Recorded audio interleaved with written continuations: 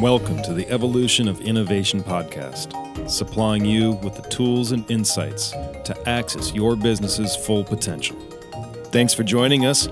In this episode, we're picking up again with Tim Middleton of Havas People, continuing our conversation about creating vibrant company cultures that pull for innovation. And I think the other thing with this millennial, boomer, Gen Z, we've never had a workforce mixed with so many different generations at one time. But you also have to think of the context of what millennials came into. The generations above them were stuck. We had a bunch of downturns. We didn't have as much opportunity to get the jobs we wanted and to be promoted as quickly or as fastly as we wanted. So then you get those ideas of, they're job hoppers, they move around. Well, millennials are only doing that because they're being forced to make the money they need to make to get the life they need to get. So when I talk to my team and when I talk just in general about employees, I really try to stay away from those super narrow definitions of these generations, because global impact and societal change has really created what we see of them and what we think they are. I've only had 3 jobs in the time since I graduated college. That's very different than what you would expect a millennial would be. Sure. So again, kind of, I think what's the really interesting opportunity for practitioners of culture, practitioners of values, of purpose, of employees. Forget the employee stats and the data and all of that stuff. That's why looking at the consumer stuff is really interesting, because there's no difference. What we want out of a brand is the same whether we're buying or we're working for it. And that's where I think we need to get as a industry, as a society. That's that innovative thinking for me, is what you've been doing is wrong by siloing, by compartmentalizing employees versus people. It's just not right. Well, I was going to say is I think there was a point that you brought up that is important, is that not only employees, the siloing between employees and consumers, but also millennials, Gen Zs, and baby boomers is really, it's also a mindset. Like, you start talking about, you can have people that are 55 years old acting like they're 29. Exactly. So it's a mindset or a modality that the individual is in, and not just strictly saying, you're 22, this is what you should be. Yeah. And because they may have had their first boss as a baby boomer that has trained them in their mindset is a very different mindset than their fellow millennials. Yeah. And it's an interesting thing we see at progressive companies who actually understand the value of these different generations, cascading mentorship and reverse mentorship, right? So building these simultaneously, 3, 4, 5 groups of people who are at all different levels, would represent all those different generations, and letting them all mentor each other. That becomes such a powerful thing. Sure. Yeah, so it's not a bad thing to have this widespread population of people in your organization. It's a really good thing, because that institutional knowledge can get passed down, which you really need to have happen. I met with a law firm a while back who said they wanted to do something with innovation, and the meeting was just could not figure out what I was doing there. Yep. And yet at the same time, they were ranked very high in their diversity. Interesting. To the point where it was etched on a piece of kind of milk glass on the way in. And I was really like, wow, we're nowhere near a conversation for innovation here. But so I finally just stopped. I said, tell me about the diversity thing. He said, we're like number 1. I'm like, well, how did that come about? He's like, 6 years ago they did a report and we were at the bottom. Now, I expected there to be a little more noble reasons for why they did what they did, but no, they got shamed into it. Okay. So, but I said, okay. But now that you're there, I really see that you guys wear this like right on your sleeve. And he's like, it's the best thing ever. So, what did you discover in the process? And with full sincerity, this guy tells me, he's like, we figure out problems so much faster. Wow. I was like, shocking, right? Yeah. But I think that's, I remember having that experience in that meeting of like trying to show how things could work out and realizing, they're getting buried with, they see, a lot of people get overwhelmed by this conversation because they see it all as, now I just gave you a list of 100 new challenges as if you didn't have enough going on. Yeah. And really, when you're a systems thinker or a design practitioner or a systems designer, our job is to actually find elegant solutions. We see opportunities in this, that all these little challenges, when viewed through the right lens, or like you say, Chuck, developing that kind of sensibility that we're talking about, this is actually the ingredients for your transformation in your organization. It's just knowing how to kind of skillfully arrange them in a way that, you could actually create meetings with people to establish where you are right now, give people an opportunity to air it all out. Here's now what we're really creating. Here's some of the structures we're going to put in place. We think that having a buddy system that goes up and down the line through all the generations, we're going to put something like that. You can very easily start to put in structures and feedback loops and measurement systems that within a very short amount of time is going to yield new ideas, new results, happier people. So that's always my message to people. Like, no, all those little challenges, all those things are not individual things that need to be handled one by one. Yeah. These are the ingredients to play with. They're the key to unlock the opportunity for innovation right there. It's, I want to get to a place where innovation and these types of discussions, it's less about the intimidation and it's more about the opportunity it lends to your organization or to you as a person. I think you're right. Innovation is an intimidating term because we have attached it to such phenomenal things. I've been really big on the moon landing 50th anniversary on this weekend. So watching a lot of those programs, the innovations there were sometimes, yes, Velcro and these amazing products that we've come out of it. But oftentimes it was just born out of necessity or born out of just having conversations, just changing one little piece of perspective to all of a sudden unlock. It was also iteration. It was also all of these things we're talking about. The Moon program is a great kind of example of innovation. The kind of cluster points of it. Of having a strong leader who says, hey, guess what? We have to do this. Of having failure and learning from that failure and not hiding that failure. Of all of these kind of collaboration, diversity. We're finally finding out how diverse the crew behind launching the rockets was, and it's actually a perfect synthesis of this conversation. Now that I think about it, the race to get there. But just what you were saying about that law firm. Okay, what are you doing now with the diversity moving forward? What were we doing with the space program moving forward? Allegedly, we could have gone to Mars in 10 years. Von Braun thought. We didn't. We just gave up.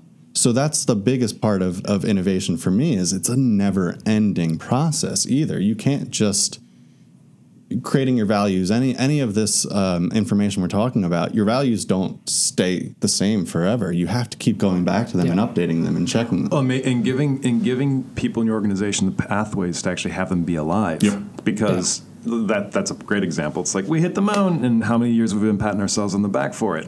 Versus like, great. What next? Now what was it about that was so intrinsic to us? And like, well, if we're really, this is when we talk about how to engage people, a lot of times it's a context shift. And I should probably say all the time, but sometimes in very real terms, people are being told like your job is to produce X result. Yeah. And you have entire company cultures just driven by spreadsheets and data, not realizing that, if you actually were engaging people in a process where they don't know yet, you're going to surface all of your issues like fear of failure, people's ability to handle ambiguity, training them in the thought process, and then discovering that new value. But boy, the cynicism, people's love of work and creativity is driven out of them when your job is to create a new revenue stream that's going to deliver X. Whereas in innovation sessions where you're really working with people, okay, so now what if your job is to create experiences for people to discover?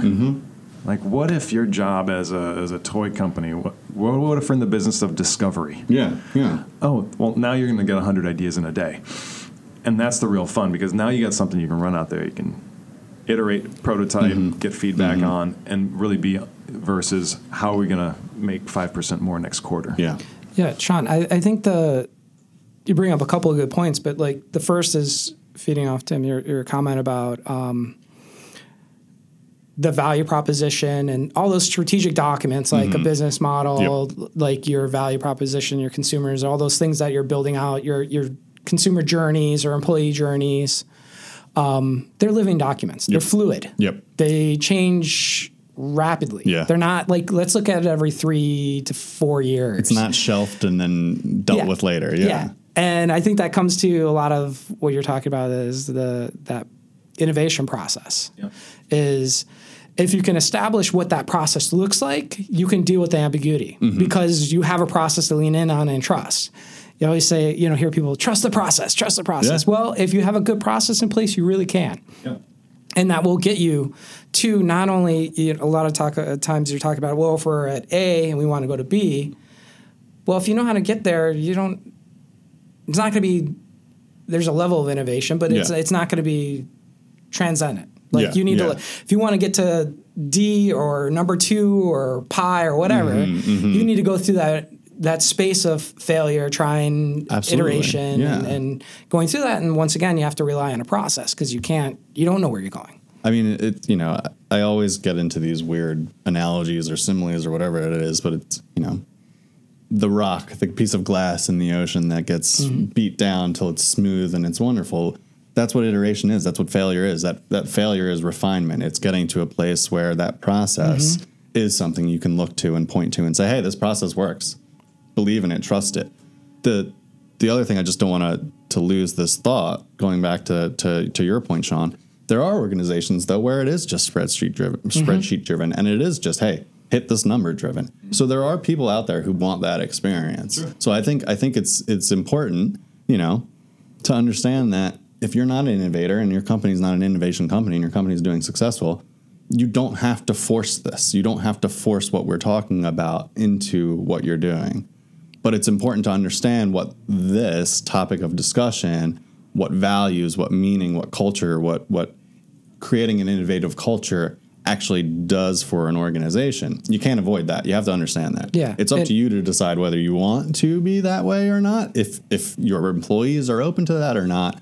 But it's incumbent to be educated. It's incumbent to be informed on where business is going. Yeah. And I want to bring up, because Sean and I have talked about this multiple times, is, the levels of innovation. Like, if you're in an organization that is very spreadsheet driven, your innovation can be very, very small and incremental. Yeah. So you can talk about, it's that mindset of being an innovator, saying, if my job is an analyst and I look at an Excel spreadsheet and I'm passing it to the next person that's going to look at it and add more data or adjust it or use it.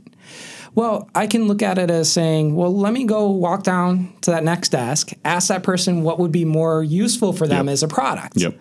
And then I can come back and I can add a new filter. I'm not so just tunnel focused on getting from point A to point B, is I can actually improve my customer, the next person down the line that's going to look at this Excel sheet on, and how can I make their experience a little bit better? And it can still be Excel driven, it's still data, here's my number I need to hit, but so you can look at it at different levels of innovation. Like, it doesn't have to be this big, bold brand thing. I think you just unlocked something perfect for me too, but it's also now different levels of experience. So I talk about employee experience and candidate experience, and you've just epiphany moment. Inter-employee experience is a huge part of that. That actually, like, me as a manager, me as an employee, me as a person on the bottom of the rung, it's actually really important on me, on my shoulders, to ensure that the people I'm working with have a great experience. Yeah. So thank you, Chuck. Thank you. No problem. It was sometimes I think we're just a little more curious about that kind of stuff, and I was going to a place where I was going to do some contract with them. And it was just obvious to ask, like, so in this whole thing, what's the most difficult part of what you're doing trying to get these people together? Just the fact that I asked. She's like, well, actually, when I have to go here and this person isn't doing that. So if that's actually something you could impact, that would make my life a lot easier. And so, I mean, even if it's shadowing somebody for half a day and just seeing the struggle, and you realize, oh my God, when I don't get my timesheets in on time, that's causing Sheila a whole, absolutely. or that is not normally thought of as innovation. And that's why, again, I don't know if this is right. It's personal philosophy. Work smarter, not harder. It's what was pounded into my head forever, that the way things are done aren't always the best ways. And if you have an idea, go for it. Figure it out. And it's incremental innovation, small moments of importance, moments that matter. Yeah, it all builds up to something bigger. I think that is a helpful thing for a leader to hear, that it's not all going to be at one big moment in time. It's not. You got to take time. In fact, and going back to those companies that, if I'm a CEO, I just might not think of my company in terms of innovation. Now, we were talking right before we started here. There's a book out there called The Idea-Driven Organization that points to a company, I believe it's Brazil, consistently ranked as the most innovative company out there, and it's a canning company. not the area that I consider to be bleeding edge. Yes, exactly. And yet, if you really think design of cans, alloys, but all the way down to the factory floor, where they tell a story of literally they kind of had a regular interval of hiccups in this particular aspect of the assembly line. But because they had structures in place for people to report and give ideas and do all that and give feedback, it turned out that somebody had actually figured out this slight twist of a piece of metal.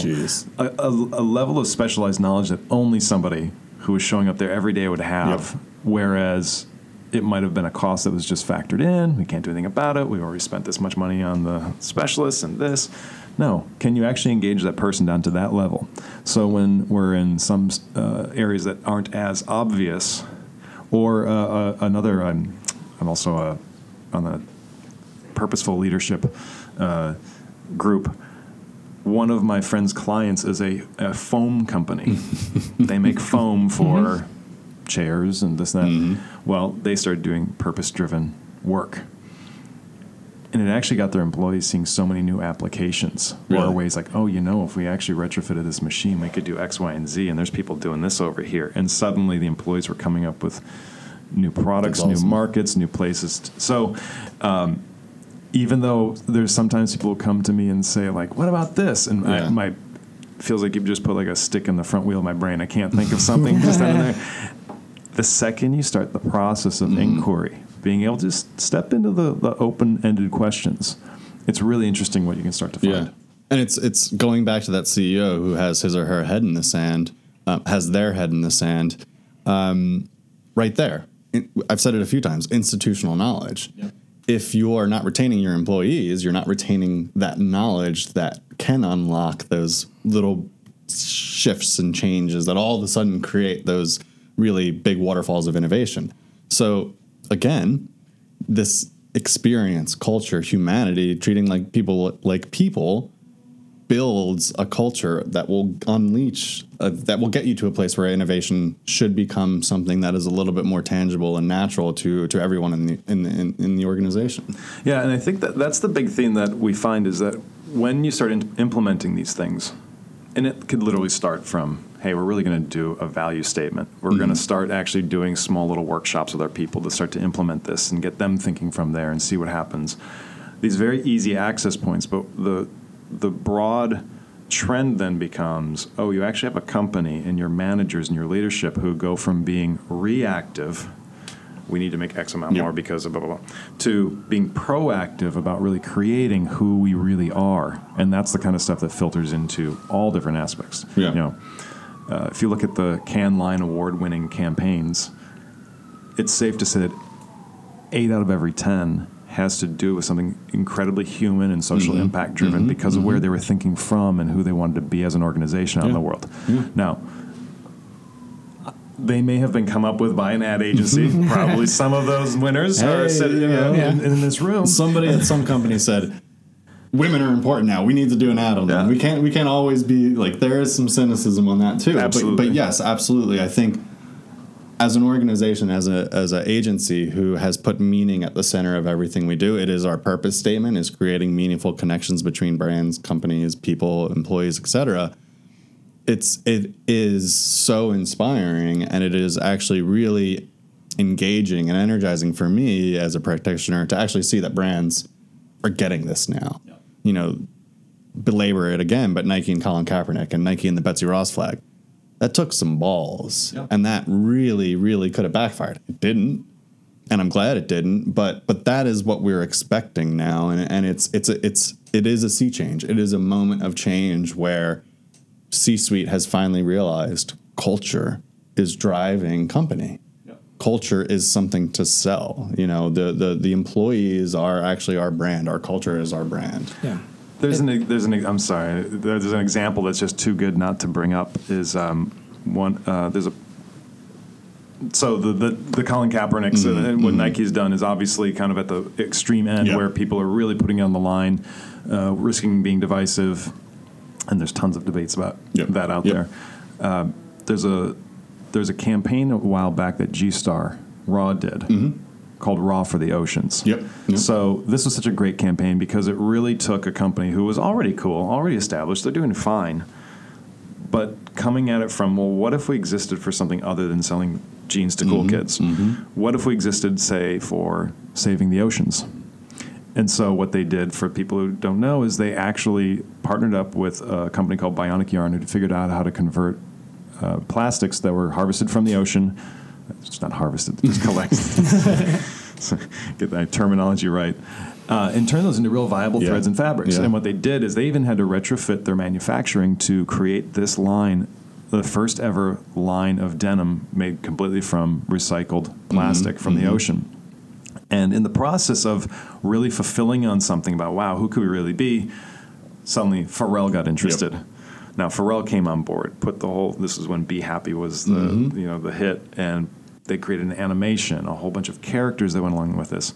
And it's still a fashion brand at the end of the day, so what did they do? Instead of having a normal runway show, they move it up to the Museum of Natural History on the Upper West Side, underneath the big whale, and have this huge cross-cultural smash-up of innovators, thinkers, people in the hip-hop world, people in the fashion world, conservationists, and that ad campaign, the whole, they had this campaign working now at all levels, gave them, I forget how many millions of dollars in free PR.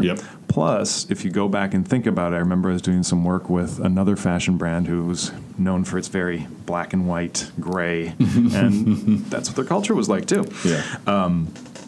If I'm an employee now looking for a new job, and I'm faced with those two options, who do I want to go work for? Absolutely. It's a no-brainer. So in the beginning, there is this state of ambiguity. There is this kind of unknown. There's maybe this unwillingness to kind of go do something that looks like a cost outlay in the beginning. But those are the benefit.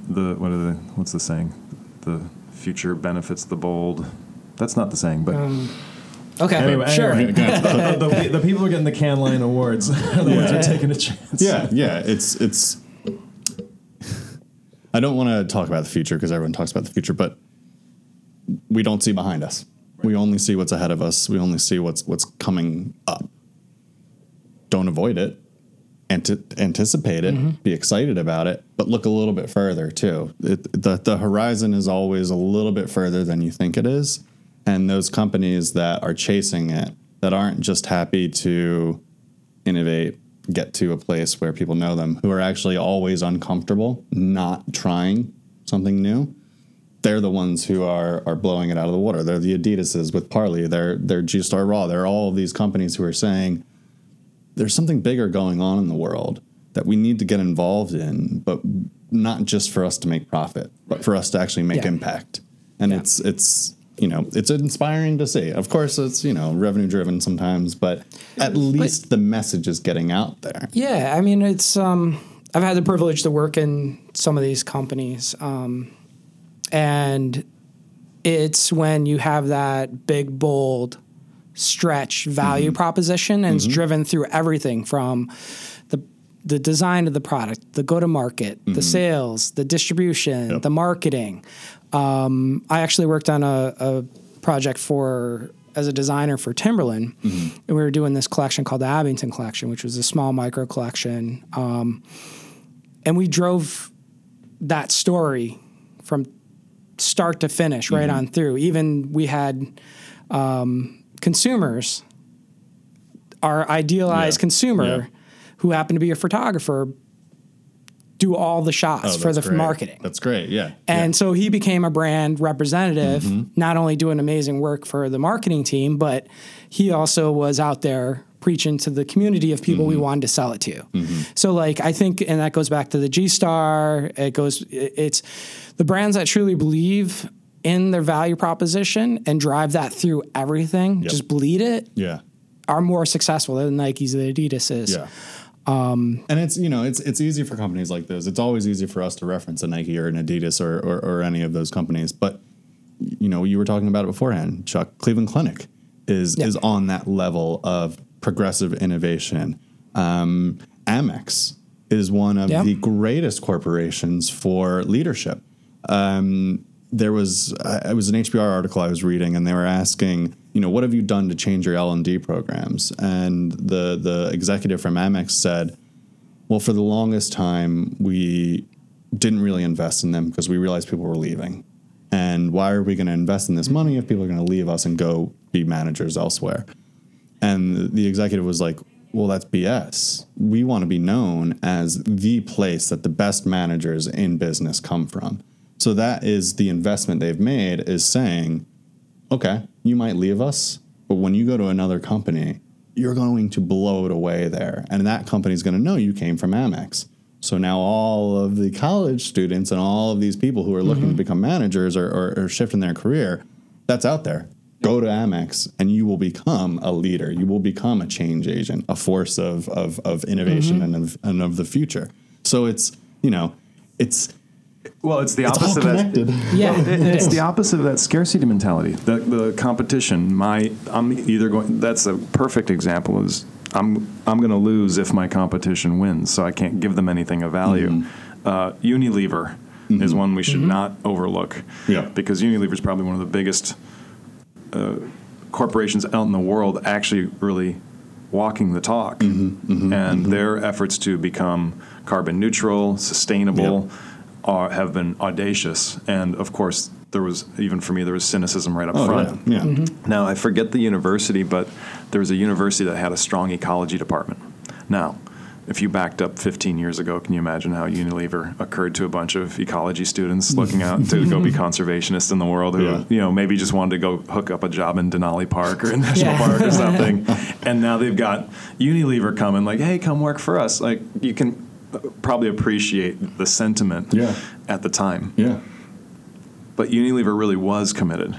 And so as they've begun to be the real deal, it's actually converted that schools. Now that is the place that everybody wants to go work. Why? Because they actually have an opportunity to have a real impact in there. It actually calls it forth. I mean, I've got friends in there and so surprised to find out that their CEO actually had done his own workshops about being a purpose-driven individual, purpose-driven leader, and then just literally started conducting it with his C-suite and his other managers, all the way down into, I've got friends working with mayonnaise there who are actually alive and lit up, saying that that's some of the most impactful work that they've done. So it's, if you really think about ecology students going from like that would be like the horrible corporate man to that's a place where I can actually fulfill on my commitment in life. That's the power of leadership, being able to really catalyze people's real potential, real commitment. It's interesting. One of the case studies in the Meaningful Brands, the work we do, is Danone, and their executives' quote is, "We want anyone when they're making a choice to buy food to actually realize they're making a choice for the world, for the future of the world." So again, going back to that corporate responsibility, going back to understanding that it's not just selling yogurt. It's bigger than yogurt. It's impacting the world and affecting the world. And it feels really silly to say that. It really feels silly to say, hey, your choice in yogurt could change the world. But companies are actually doing that. They're educating to that. And that they would educate their consumers. Like, it's actually opening it up to, hey, we're actually interested in a larger conversation. We want you to be a part of that. Yeah. Versus buy our yogurt. Hey, we've got some new vanilla peach flavors. Cool. Right. And Unilever invests in that because they go with Ben & Jerry's, and then Ben & Jerry's, I have here in the Bronx is the Greyston Bakery. I don't know if you're familiar with them. No. but they make all the brownies. Oh, really? That go into Ben & Jerry's. You can also go to Whole Foods here in the city and New York and buy the Greyston brownies. They're called the Do Goody. Yeah, but they're built on a really amazing philosophy. The whole company bleeds philosophy, Zen philosophy, but they also have an implement which helps the Yonkers is open hiring. They'll hire anybody that walks in the door. Really? Yeah. That's great. And there's obviously a program and a process put in place to ensure, but, it trickles all the way down there. So it's actually helping, the philosophy is actually helping the local community. That's great. Yeah. Well, I actually used to work with them, and I don't know what percentage, but there's a lot of their employees actually were people who were on government assistance, homeless. Sure. Yep. I mean, it was a very active program, incarcerated. So, and that's a particular area that the area around is actually rather depressed. And when you go through that place, you see people with a level of pride and ownership, and I mean, it's just a fun place. Yeah. And they're making brownies, but it's got a big factory floor, and they're great. And so I was. And they load you up real good when you leave. Yeah. So that's another But benefit. you know what? Like, you can't overlook, again, I'm going to go, it's in the name of my agency. You can't overlook the value of people and the value of treating them like humans. To feel pride, to feel satisfaction, to feel inspired is such a powerful feeling that anything you can do to forge that in your organization is going to bear positive results. To build a group of curious thinkers, and not everyone needs to be that, but to put a few in key areas, to just let them do their thing and let other people kind of absorb that, it's really important. Yeah. It's I wish I could shake people and get them to realize this sometimes. Absolutely. But we're getting there, No, the tide is turning. It may be coming from a more cynical place, but those who are actually getting out ahead and putting these things in, and again, it can be done simply. Yeah. I think that's the good news. Yeah. Yeah. It's amazing. I'm 100% cynic in every other aspect of my life besides the belief in this, because you can see it. You can see when a company says, we got to change it. We got to change the way we've done things. And when they do it right, it works extremely well. When they do it wrong, when they lie, when they're not honest with who they are, it fails. And you can see it with your coworkers, with your colleagues, when you're engaged with each other, when you're collaborating. All of a sudden, oh man, that diversity, we are answering questions faster. There are so many examples of why culture, engagement, and driving an innovative kind of feel within your population is successful, is the recipe for success moving forward. So again, to that CEO with your head in the sand, I'm sorry, bud, but You're gonna have a job. Yeah. Well, look, this has been a great conversation. I know we kind of probably unpacked so many great points. We can keep going on, but I really appreciate you taking the time out today. No, my pleasure. And having us over to check out your digs. Yeah, thank you guys for inviting me. Yes, and really for any more information, you can be found at. I am on LinkedIn at Tim Middleton. I think it's LinkedIn/Tim.Middleton. And then our website is usa.havaspeople.com. But you can also go to havas.com. All the Instagrams, all those socials were there, everywhere. But really enjoyed the conversation and hope to continue it in the future. Yeah. Absolutely. Thanks, guys. Thanks Thank so you much. very much. Cool. If you'd like to learn more about our workshops or consulting and innovation strategy services, please visit us at evolutionofinnovation.com or email us at hello@evolutionofinnovation.com.